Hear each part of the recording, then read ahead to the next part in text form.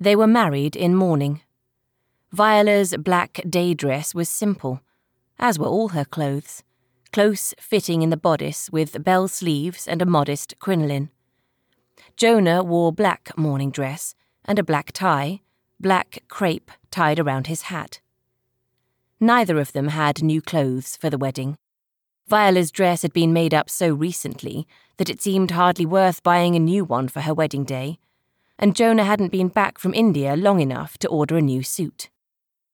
The only lightness was Jonah's white shirt and the strand of white pearls that Viola wore around her neck. Strictly, she shouldn't be wearing them whilst in full mourning, but they had belonged to her mother, who had worn them on her wedding day.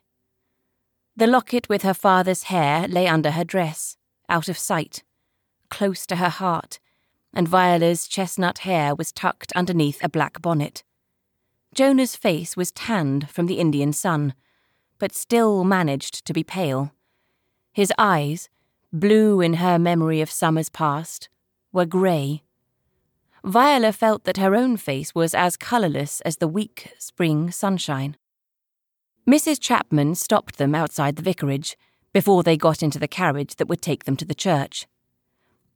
"Your father wouldn't mind these," she said to Viola. She held 2 knots of the violets that grew in the vicarage garden. The housekeeper tucked one knot into the band of Viola's hat and the other into Jonah's buttonhole. "There," she said, standing back. "You can't marry without flowers." The words were kind, but the tone was bleak. "It's a new beginning for you both," Mrs. Chapman said, "and the first and last wish of your father's heart."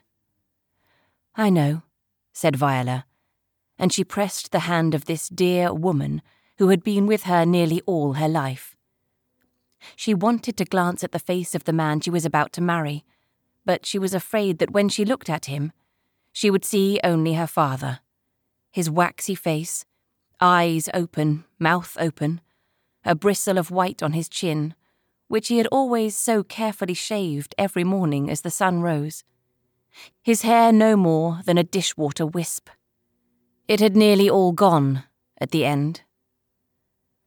Her father had died 6 weeks ago, and since then she had seen his dead face. It floated before her when she closed her eyes to sleep. It appeared at the table when she tried to eat, his mouth open to show the missing molar, his tongue a sandpaper sponge. She had washed his body herself, tied the bandage around his head to close his mouth, and his skin had been not cold, but not warm. His skin had been an object.